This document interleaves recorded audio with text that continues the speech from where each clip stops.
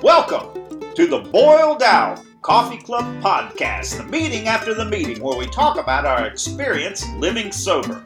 We don't speak for Alcoholics Anonymous, this is only our experience. We have no monopoly on sobriety. If you don't like our approach, that's okay. There's lots of ways to live and lots of ways to live sober. This works for us. I'm Don. You sure are. Oh, wait. Who are you? Hi, Don. I'm Sam. Oh, Sam, I knew I recognized you. Yeah, it's been a while.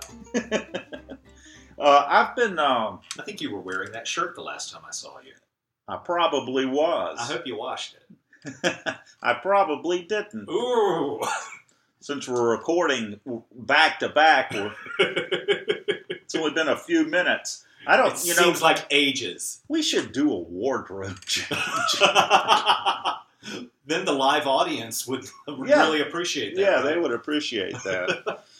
You told me a story about that there was a period in your past where you were listening to a lot of country western music.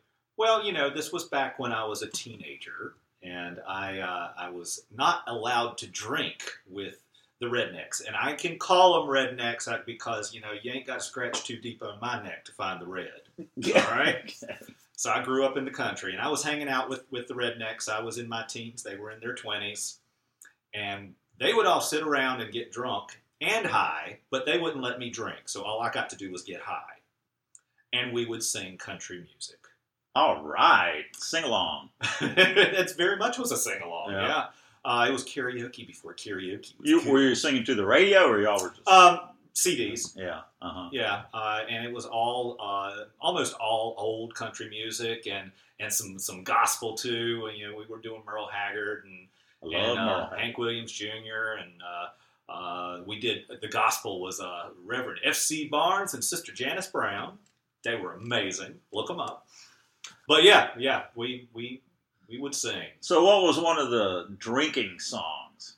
One of the drinking songs. Well, Hank Williams Jr. Was talking about this perfect country and western song. Hank Williams Jr. has got some drinking songs. He does got some drinking songs. Well, this particular drinking song was "You Never Call Me by My Name."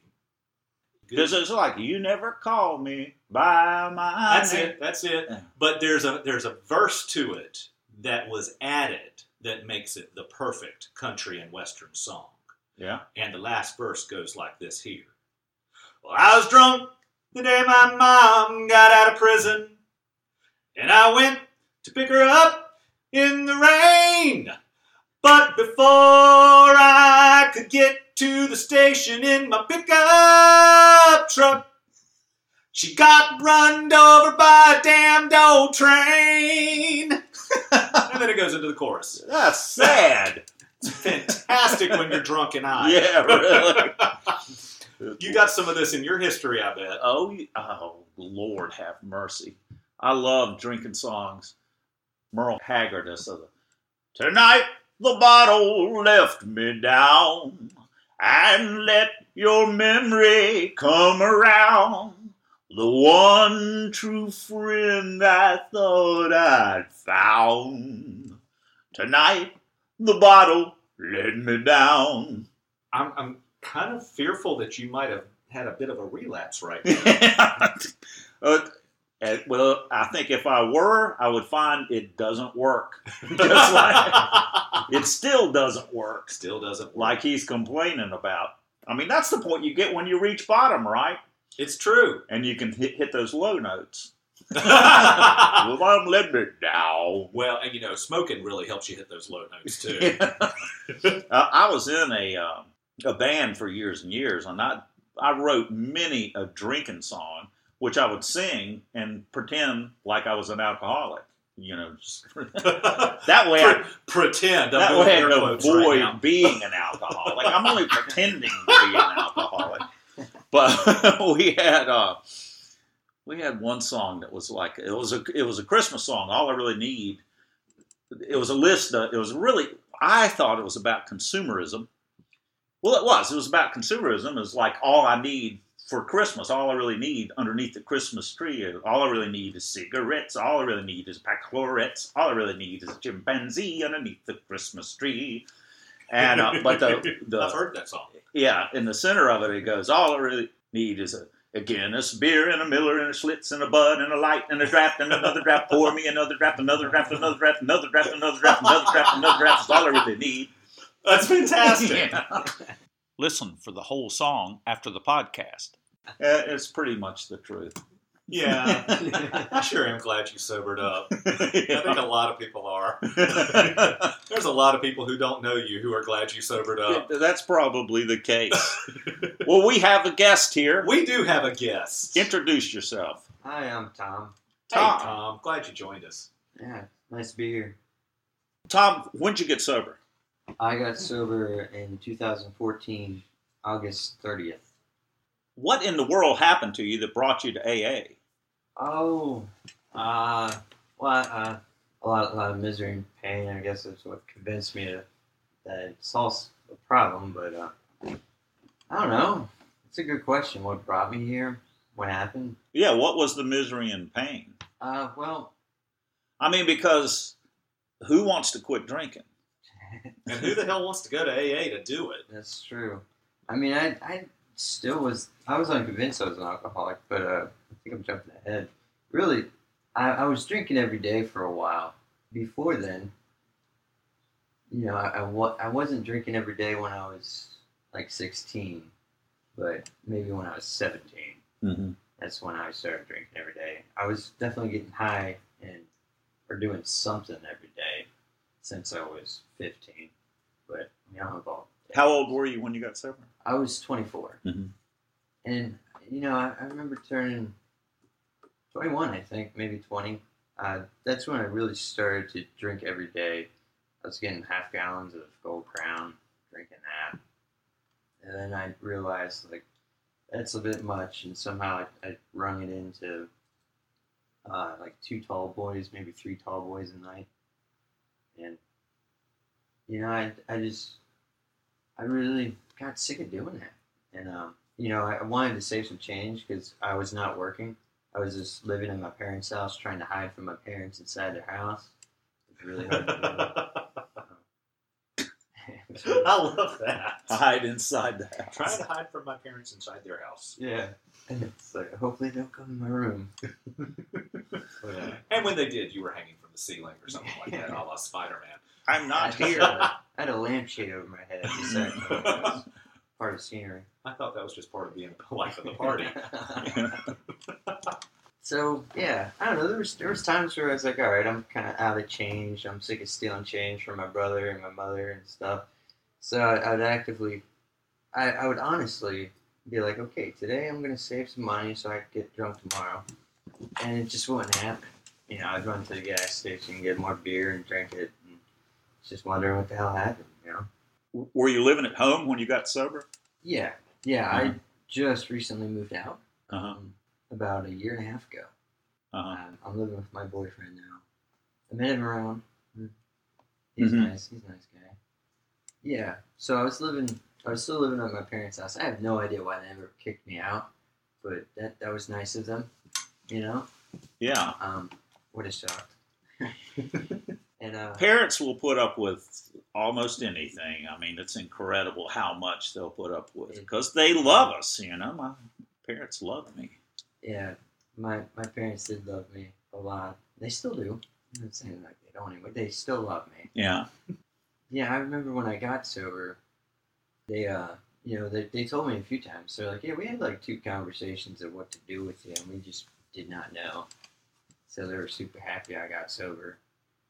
I'm going to back up a little bit. Yeah. What I want to know is what was going on inside of you, in your mind, that made you decide that I've had it with this. Okay. I became afraid of drinking like I was. And I remember my dad yelled at me once to go to a meeting. And I showed up at a meeting. I don't know, they were nice. They were open. They told me to keep coming back. But, you know, I still didn't want to quit drinking. Wait a minute. Your dad told you to go to a meeting? Yeah. Did he know about AA? Mildly. I think he had some family that went in there before. I know I have an in-law that's got like 20, 30 years sober. Other than that, he's not an alcoholic. No real immediate family is that has been in AA. He's a smart guy. I don't know how he knows about it, honestly. Mm-hmm. I don't know. I eventually went there, so I saw people who... I saw like a possibility that I could get sober if I wanted to, maybe. And, I left. I kept drinking for a while. Eventually, when I was afraid to continue to do what I was doing, though I was still doing it. And then I was also afraid to stop doing what I was doing. So that's kind of why I kept doing it. And I'm not sure how or when I became more afraid to continue to live like I was living. Because that's kind of what happened. Mm-hmm. I reached like a peak fear moment of, well, I mean, this is horrible and terrifying. I didn't want to die, man. I was 20-something, I was 24, Were you worried you were going to die? Yeah, kind of. I knew if I kept doing what I was doing, I probably would have, just because, I remember... Is this drugs and alcohol? Yeah, there's drugs and alcohol. I was mixing powerful sedatives and, I had some friends. That's a good way to die. Accidentally. Yeah, pretty much. Like, I had some friends that would score some, like, off-the-wall stuff. The first time I tried meth, I remember being at the lake, and, I didn't like it too much, to be honest, which was surprising. But I remember waking up 3 feet away from the lake, face down, covered with ticks. That sounds like a great time. Yeah. Woo! Good time drinking. Yeah. Yeah, there's just no lying to myself anymore. It's like what I'm doing to myself is dangerous and it needs to stop. I'm afraid to stop. I'm afraid to continue. And then I was like, I really should stop. And I did everything I had in the house, all the drugs, all the liquor, all the booze, everything I had in the house. I drank it all, and I wasn't quite where I wanted to be. You know what I'm saying? Like, Yeah. I wanted to be a little bit more fucked up than I was, and I wasn't fucked up enough. Mm-hmm. And so I was like, man, I gotta do something. And I've been calling this one dude I met at a meeting, and I called him up, and I was like, I think I'm ready to stop drinking. And he was like, okay. And he was like, what happens when you don't drink? And I was like, I shake and I sweat, and I just kind of stare at the ceiling. So he was like, go to the hospital. And I went to the hospital. I dried out there for 3 days. And that was a... Wow. Yeah, that was It's weird. a big step. Go to the hospital. I remember telling my parents, I was like, hey, can you guys take me to the hospital? I want to quit drinking.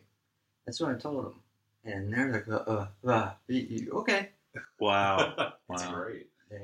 I've heard what you were saying earlier about you wanted to keep drinking, but you didn't want to keep drinking. It's like, I've heard it put like the one thing that's holding me together, I have to give up. And it's like, how am I going to do that? The alcohol was the one thing that was holding me together. And now I'm going to give it up? Yeah. That doesn't make it, that's the problem? It's like, how's this going to work? I could not see how it was possible to live without alcohol. I can relate, yeah. I had no idea. I for a while didn't think it was possible for me to do it for some reason, because it was all I ever known. I've been getting high and or drunk since I was 11, so it was kind of all I knew. So to stop doing something like that was terrifying. I don't know, man. It was weird. It was weird. Mm-hmm. So you were in the hospital. Yeah. 3 days. Yeah, I was there for 3 days. What happened when you got out of there? I went to a treatment facility. Mm-hmm. It was a 2-week stay, and I felt safe in there. And I was amazed at what I was doing. I was like, wow, I haven't had a drink in a while. It was mind blowing, and pigment came back in my face, and I was feeling great. And they were telling me to go to a meeting, get a sponsor, work the steps.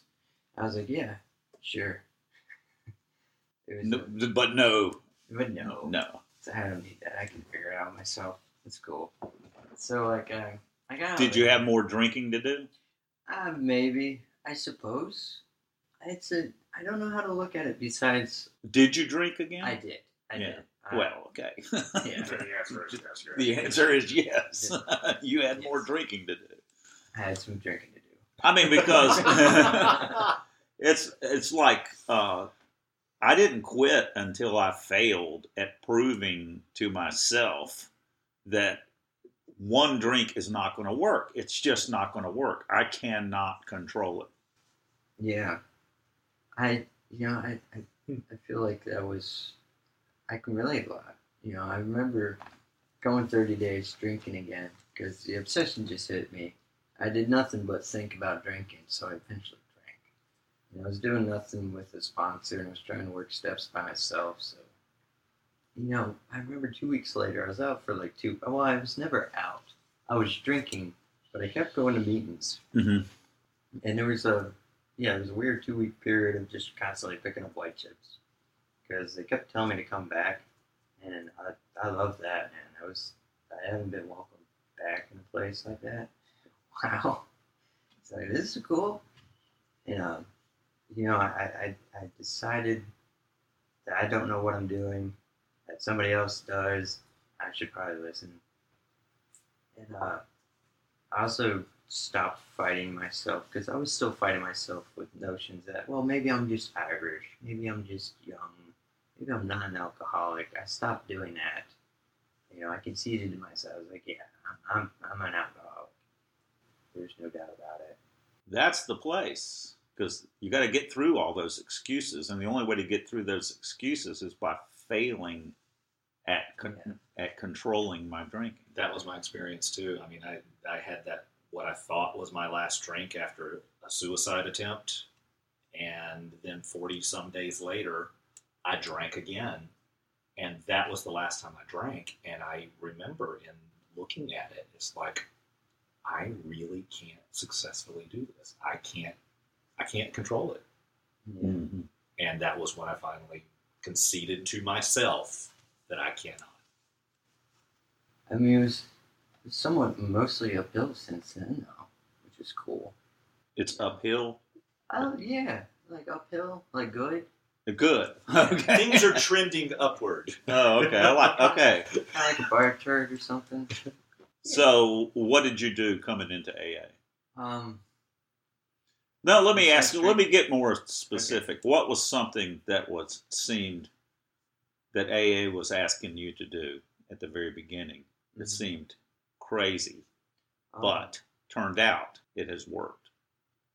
The steps. The steps. Let's just cut it. The whole thing. I love how dry that answer is. The whole thing. Mostly, yeah. I was the steps. Number 2, number 3, a little bit of number 8 to 9. Okay, so you could be powerless over alcohol. Yeah, I knew I was completely fucked. It's the best way I heard it. Because at the time, I was still mush-brained, and it made sense to me that, like, I was fucked. It's a very simple... Yeah. Well, what was the problem with step 2? I knew they were trying to trick me and make me believe in a God that I had no idea or didn't want. And that's what I thought about it at the time. Tricking you. Yeah. I like that. I was paranoid. I was very paranoid at the people in AA, even though they were so nice and I wanted to trust them. I just had a lot of problems with the idea of the power grid in myself, because for a time I was running off a philosophy that I was in charge of my own destiny, that I was responsible for the outcomes in my life. And, AA is kind of like, no, that's not really going to work. And I was like, oh, no, But it was such a relief when my sponsor sat me down and recognized that I had all these issues with that step, and was just like, do you believe what I'm doing is working for me? And I was like, yeah, clearly, I want that. And he's like, okay, let's move on. And as I moved through the steps, I developed some kind of relationship with the power greater than myself. I'm not sure what it is, but I rely on whatever it is. Some days, I remember there was a period, It's not necessary to define it. Yeah. Yeah. I mean, it says God as we understood him or understand him, but so many of the stories that I hear people sharing nowadays is I don't need to understand. Yeah. Yeah, and I found that out as I went. It was relieving. It was nice. Was there any throwing of books across rooms or anything? At Hey, any you heard point? me tell some stories. Yeah, I remember my first sponsor. He would send me home with the book and just be like, "Yeah, why don't you try reading to the agnostic." I'm sorry, to the agnostic. And yeah, I read it maybe a page before I was throwing it across the room in my room. I was mad at it. I was mad at my situation. I was mad at what it was telling me. I thought it was trying to trick me. It was bad. I went to my current sponsor's house. We'd sit down together and read the book in his house. And that was helpful because I couldn't throw the book in his house. I felt like that would be rude. That would be rude, you know. So I had to sit there and keep reading. It was nice. But should think that there's also something that reading it with the sponsor as opposed to on your own. Yeah. It provides some conversation, some context, some background information, Right. etc. One of the things he did was, he would stop me because I think he knew I wanted to throw it across the room. So he would explain to me what I was actually saying rather than me trying to convince myself that it's trying to trick me. Right. The whole book didn't make sense to me when I read it by myself. It was only reading it with someone else. And in big book studies that I learned what it was really getting at. I mean, I had a problem with the archaic language. I was like... Well, that's a thing, too, particularly today. I mean, we have to remember that we're reading a book that was written in the 1930s. You need someone who's been through it to help you get through it. Yeah. You really do. Even if you're brilliant. I was raging at the language that I felt like was disrespecting women. Oh, yeah. Right. And it was like, this is terrible. This needs to be rewritten. And I was raging about it at a meeting. And Claudia, who had 7 years sobriety at the time, and I had like 3 weeks. And I was complaining about the non-inclusive language. And she said, Don, I was able to get sober reading this book. So you can let that go. You don't have to fight that fight. Mm. And that was the best advice because I was going, well, yeah, okay. Instead of looking at what's wrong with it, let's look at what's right. I was able to get sober with it, so Yeah, I found it to be very helpful. Even today, still, there's a very simple outline for living and stuff in it. Because there are parts of it that are wordy, but there's parts of it that are just kind of instructions. That's nice. So how did you get to the place where it wasn't trying to trick you? What do you mean there's trying to trick you? That's a good question. It's hard to describe. I thought just really AA as a whole was just a cult. I went to Catholic school as a child for a while, and I learned like school stuff, but they also tried to push Catholicism on me, and I was like, no, not that. And I think that put a bad taste in my mouth for any kind of God related. Mm-hmm. So, and also, I don't know, it influenced like AA's a cult to me somehow.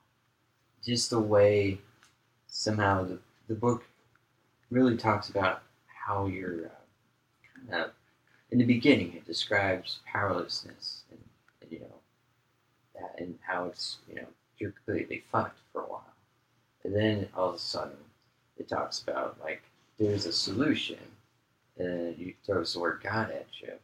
May you find him now. Yeah. And I mean, I didn't like that in the beginning. Yeah. Don didn't like that either. I didn't like that either. I didn't like it either. I don't know too many people. There are people who Carol, who's a friend of mine, says that she had no problem with God. Well, she also stole your beer. When she did, but when she came in, she had no problem with God at all. She believed in God. So she was praying and telling God exactly what to do and who to fix and what and how to arrange the world. That's so she was coming at it from a different and had to let go in a different place than I did. Yeah, my thing with it was I did not go to religious school or anything like that. I was in churches as a child and went to Sunday school and all that stuff. But I had an aversion to religion when I came into these rooms. I just, it was not for me. It's still not for me. But when I came into these rooms, what I thought I was hearing, what I thought I was being exposed to was sneaky religion. Yeah. Right.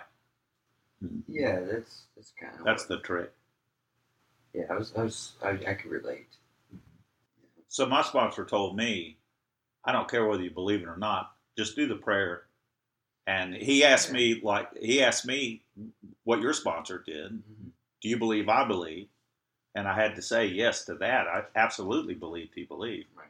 Yeah. And he said, well, use my idea of a higher power and just use that and go with it. Well, let's quit worrying about that and move on. And what works so well is that you had the choice to do that or not. Mm-hmm. You were not. I've never been told in AA what I have to believe. Not Yeah. what I have to believe. That's what I heard in religion. Right. The difference is I'm being asked to do the prayer. It's not, he didn't care what I prayed to. And in fact, I've or often if you said, even meant it. if I meant it, and I prayed to the nothing. Right. Okay. That's the way I thought of it, was the nothing. But something happened. And then AA was confident, and my sponsor was confident that if I did it, something would happen. And then I let that thing that happened became my higher power. Yeah, pretty much. I remember, I'd sat down with him and we just he pushed me along, He didn't really, like what you guys are saying, he never forced me to believe in anything. He just asked me some questions and was like, all right, let's continue. He kind of just kept nudging me along. And, I wrote an inventory, then told him everything about it. And I was okay with, step 5. I was okay with sharing with people. That didn't scare me. What scared me was making amends to people. I agree. I had been in therapy before, so step 5 made lots of sense to me. Oh, yeah.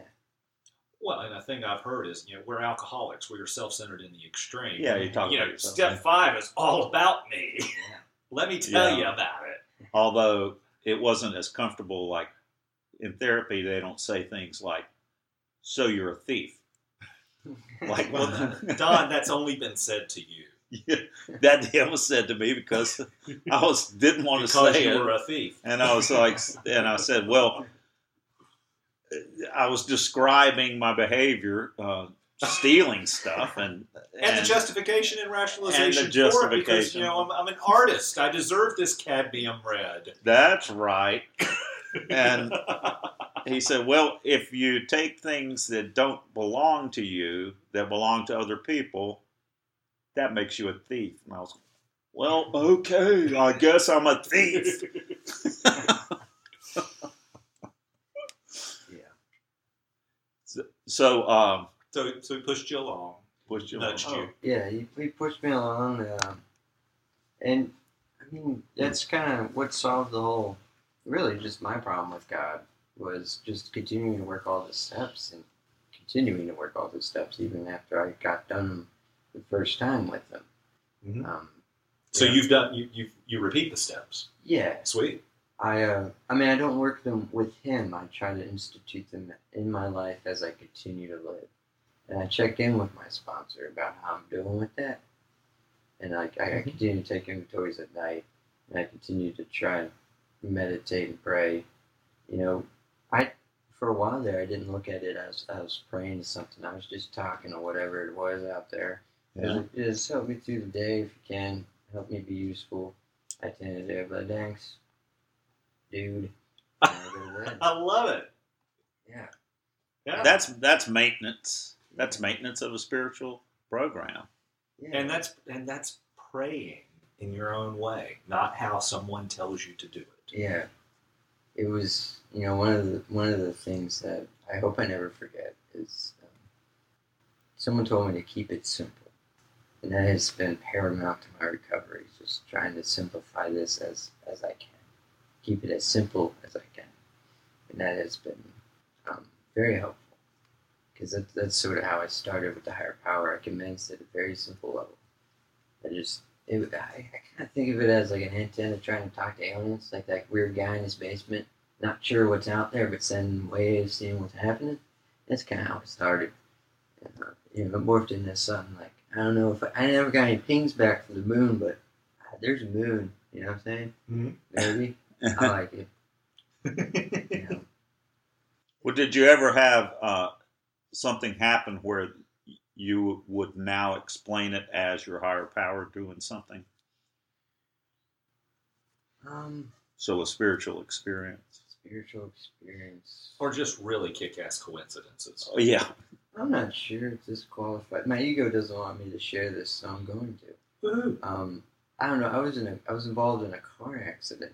I was driving down Lee Street going 40, 30, probably 40 or something. I hit this car head on. Just bam. Everyone survived. Me, poor kid I had, and I was giving Ed. I don't know if you guys know Ed. He was in the car with me. He's fine. Good. All of us were okay.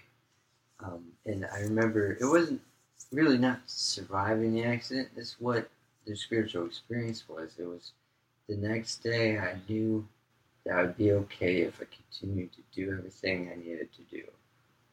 That was the spiritual experience. Was that feeling of comfort that I know I will be okay. It might get uncomfortable, but I know I'll be okay if I continue to do the things I need to do to stay sober. Oh, yeah. Yeah, that was pretty cool.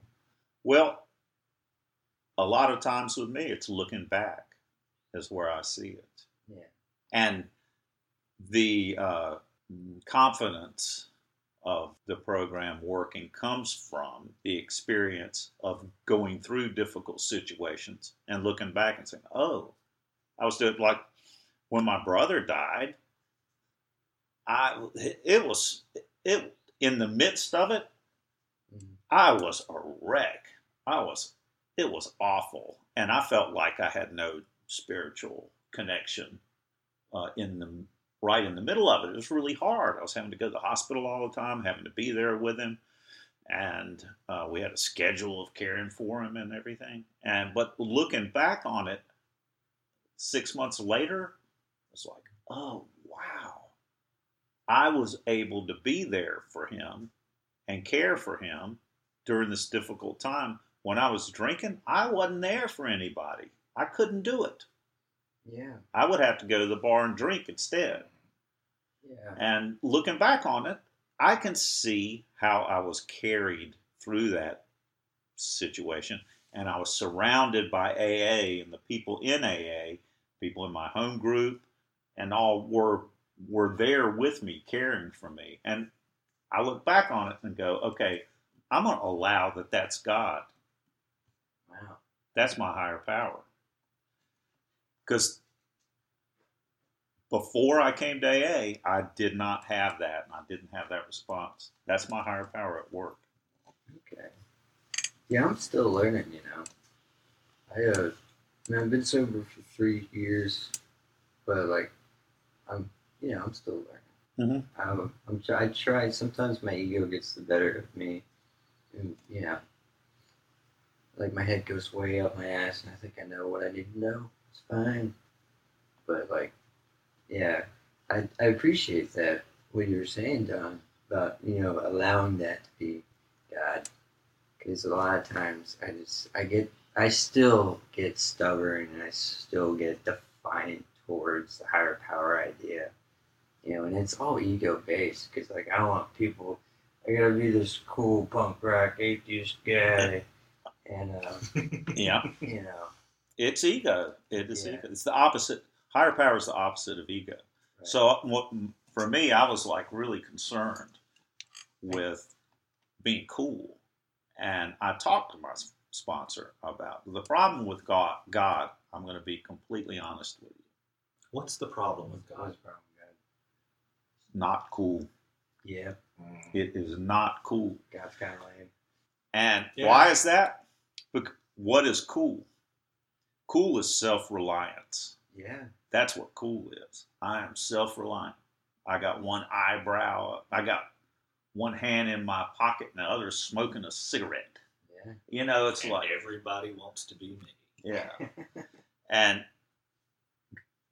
relying on a higher power that's invisible is not cool. Yeah. It was really hard to give it up. And the kicker is, I have met some of the coolest people in these rooms Absolutely. over these years. People that I have so much admiration of. And you know what's really funny?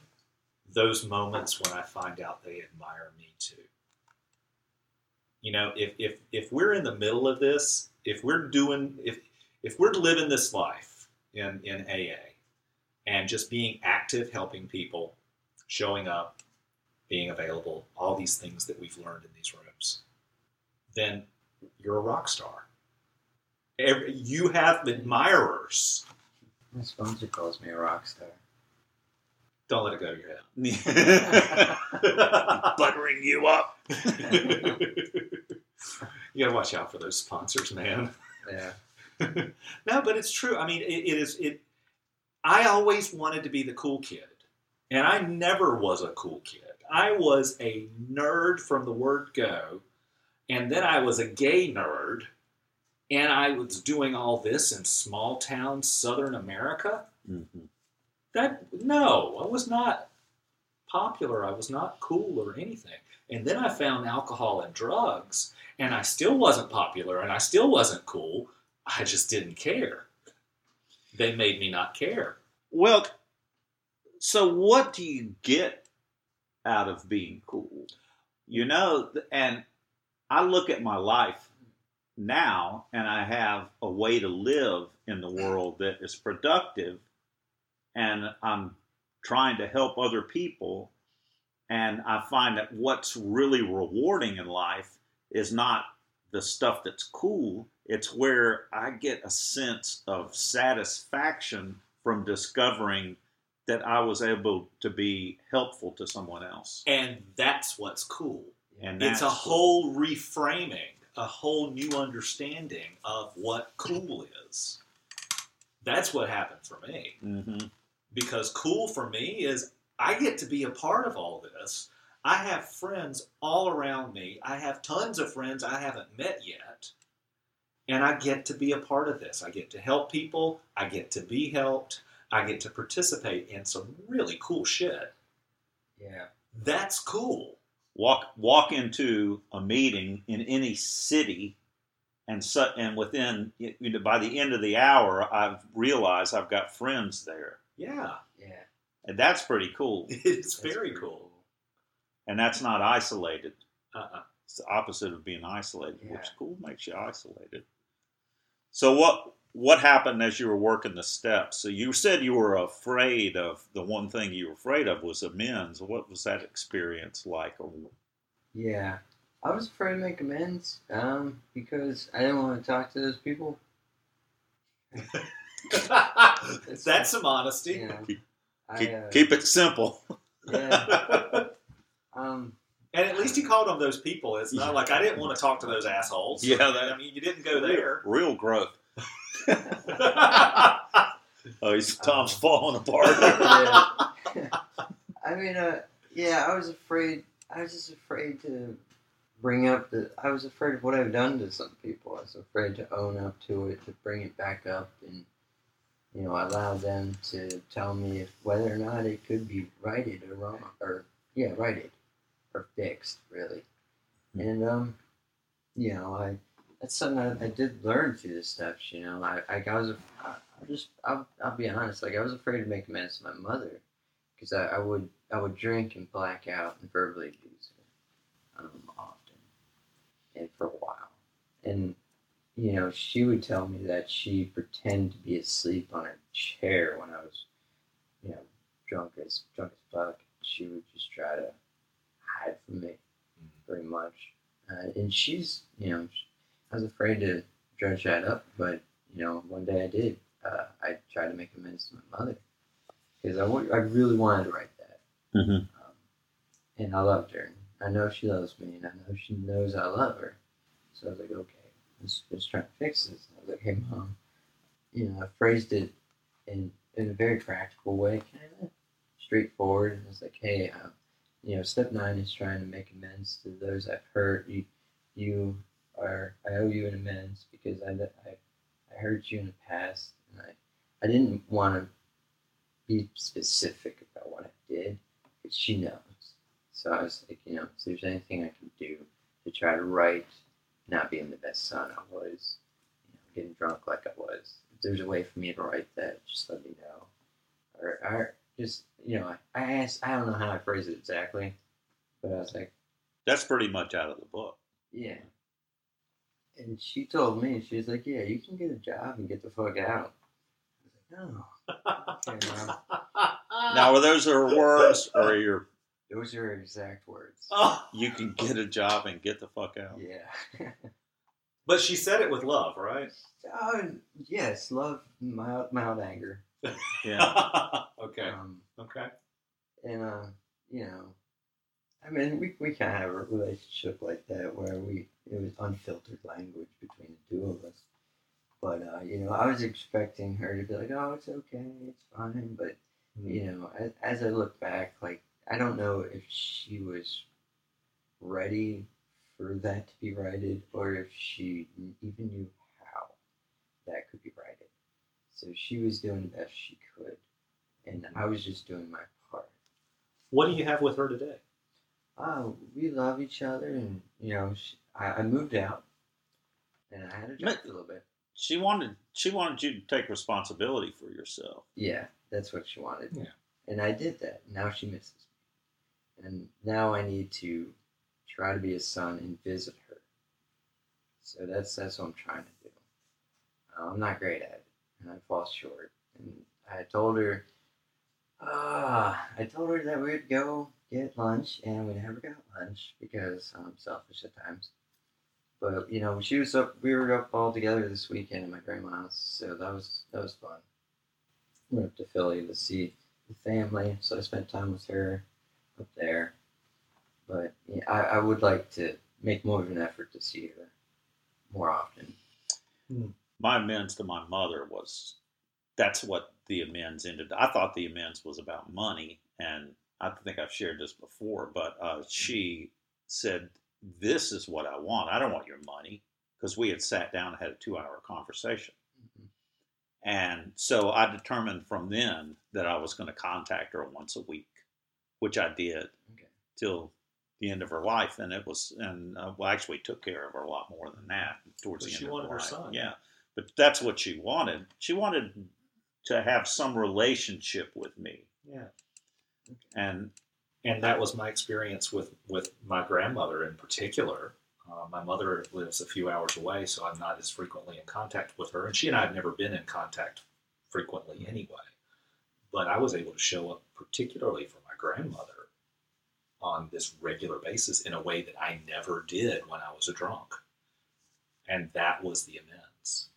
There were other parts to it as well. But like, it'd be nice if there would be some material amends and then I don't have to do anything. But what real recovery is about relationships and repairing relationships. Yes, and so this is a thing that happened with me with amends too, a misunderstanding that, and thankfully I got cleared up on this early on, that making amends with someone is not me telling them, hey, I want to be buddies with you. Because there are some people in this world that I needed to make amends to that I also didn't need to be in relation with. Right. And so I'm cleaning things up because it's the right thing to do. But this doesn't mean that and I didn't say it to them this way, mm-hmm. but it doesn't mean that we're going to be buddies now.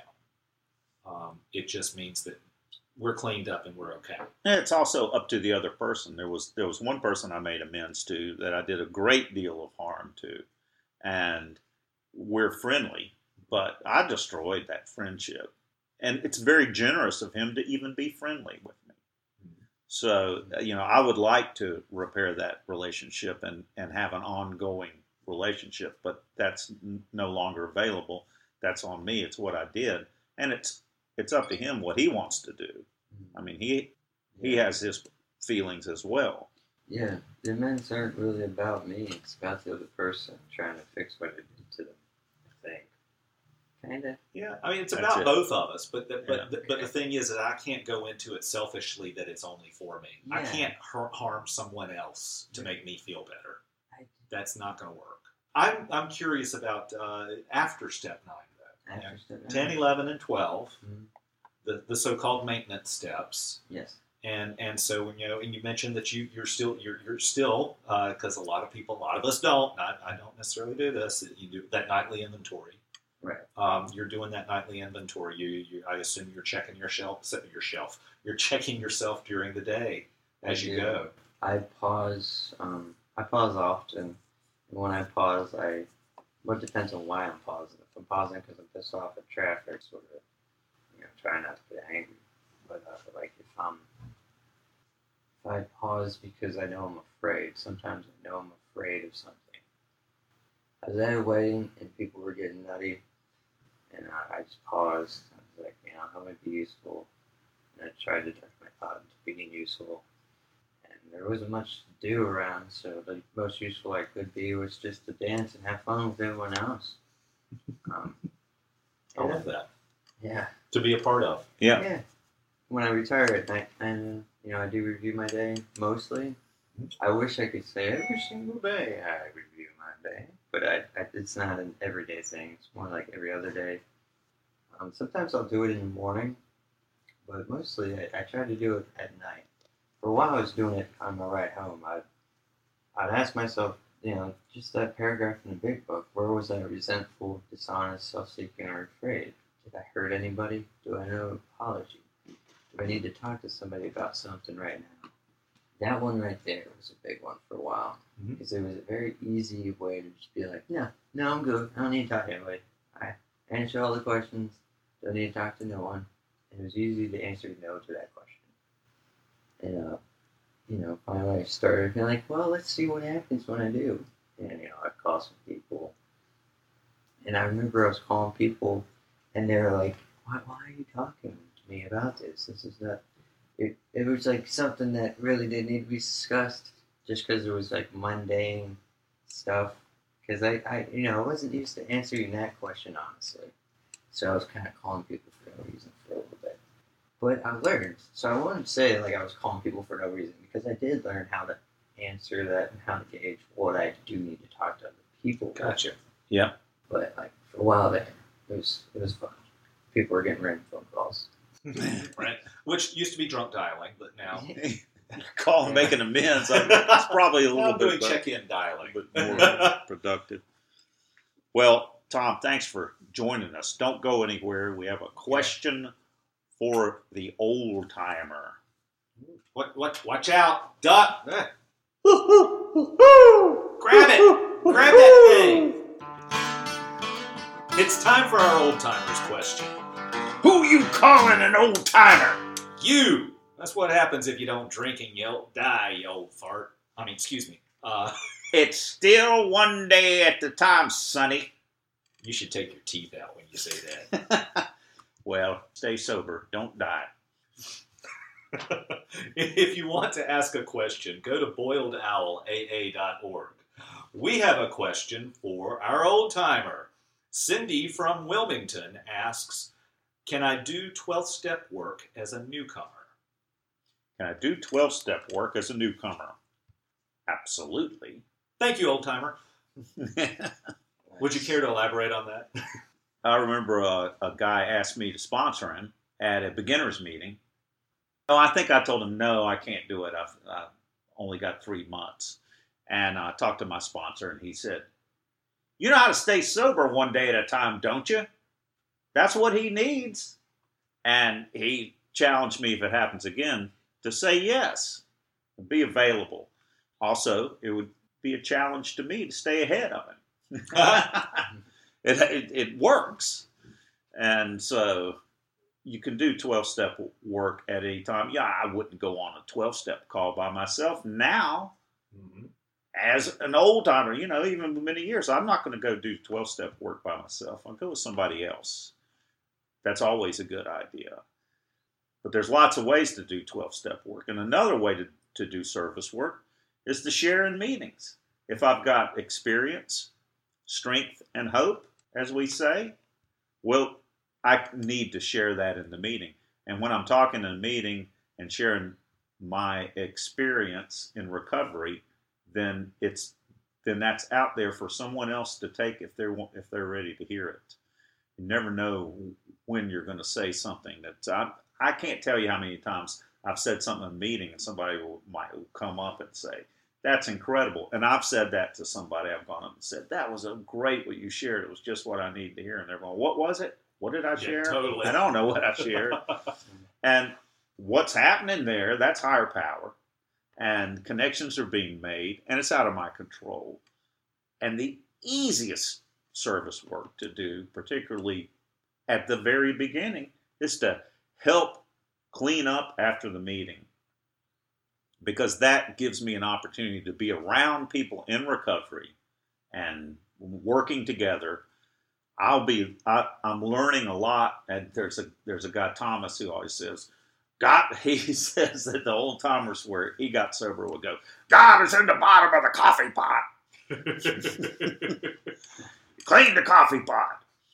And it's true. It's kind of like Prince Albert in a can. Yeah, I think so. Tom,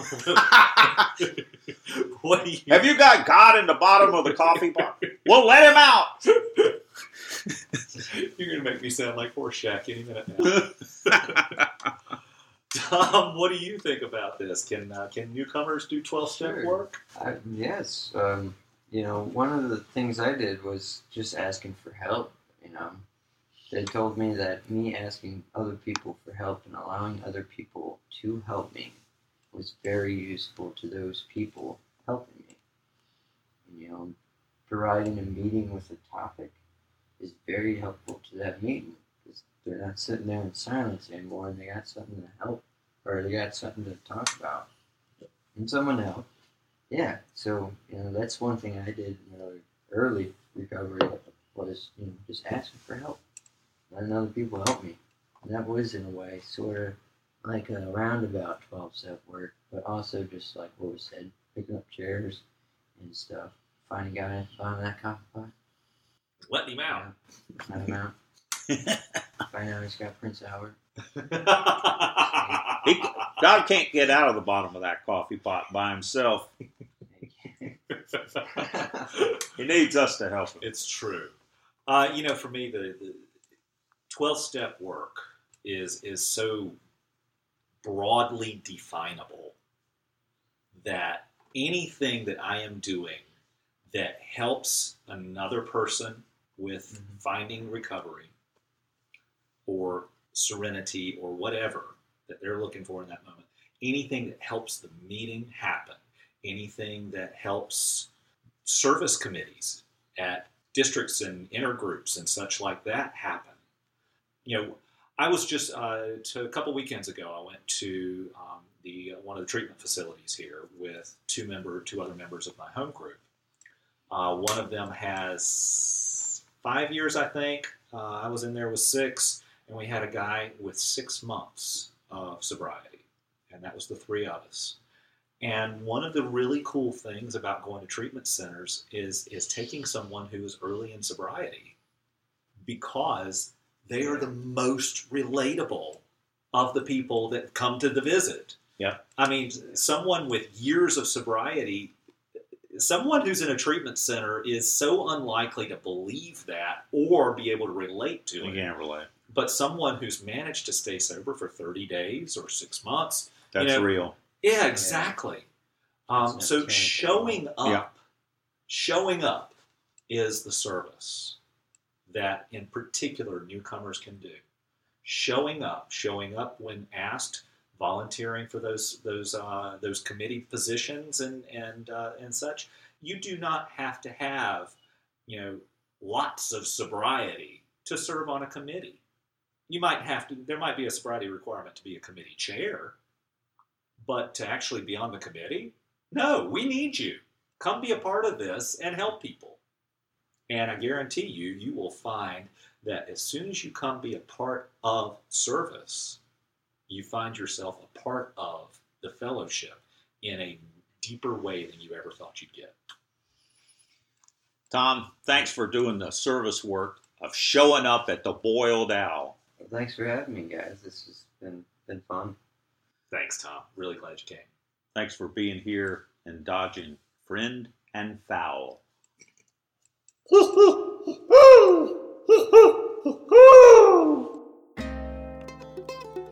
Thanks for joining us. The Boiled Owl podcast is posted on the 1st and 15th of every month.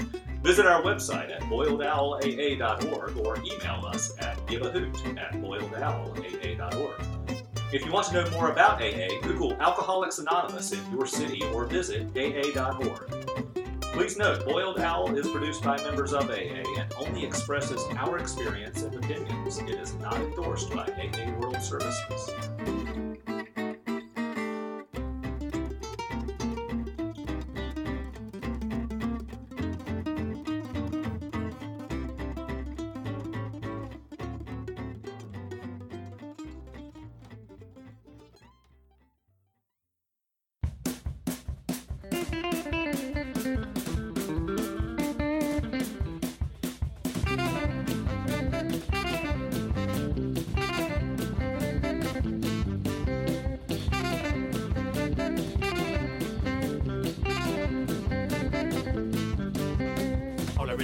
Magazines. All I really need is cable TV. All I really need is a cold bee underneath the Christmas tree. All I really need is cigarettes. All I really need is a pack of florets. All I really need is a suit of tweed underneath the Christmas tree. I am a man of simple needs. I don't need much to satisfy me. I could live so easily with a few essential items underneath the Christmas tree.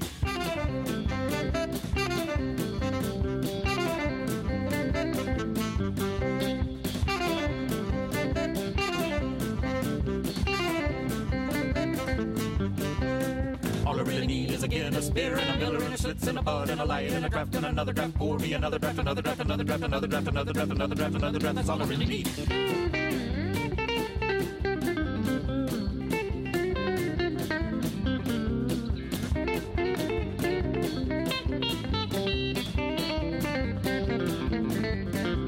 I am a man of simple needs. I don't need much to satisfy me. I could live so easily with a few essential items underneath the Christmas tree. All I really need is a shiny new car, red Corvette with a sturdy roll bar. All I really need is a chimpanzee underneath the Christmas tree. All I really need is 3 CDs. All I really need is Sarah Lee. All I really need is a friend like thee, so loan me a couple of bucks.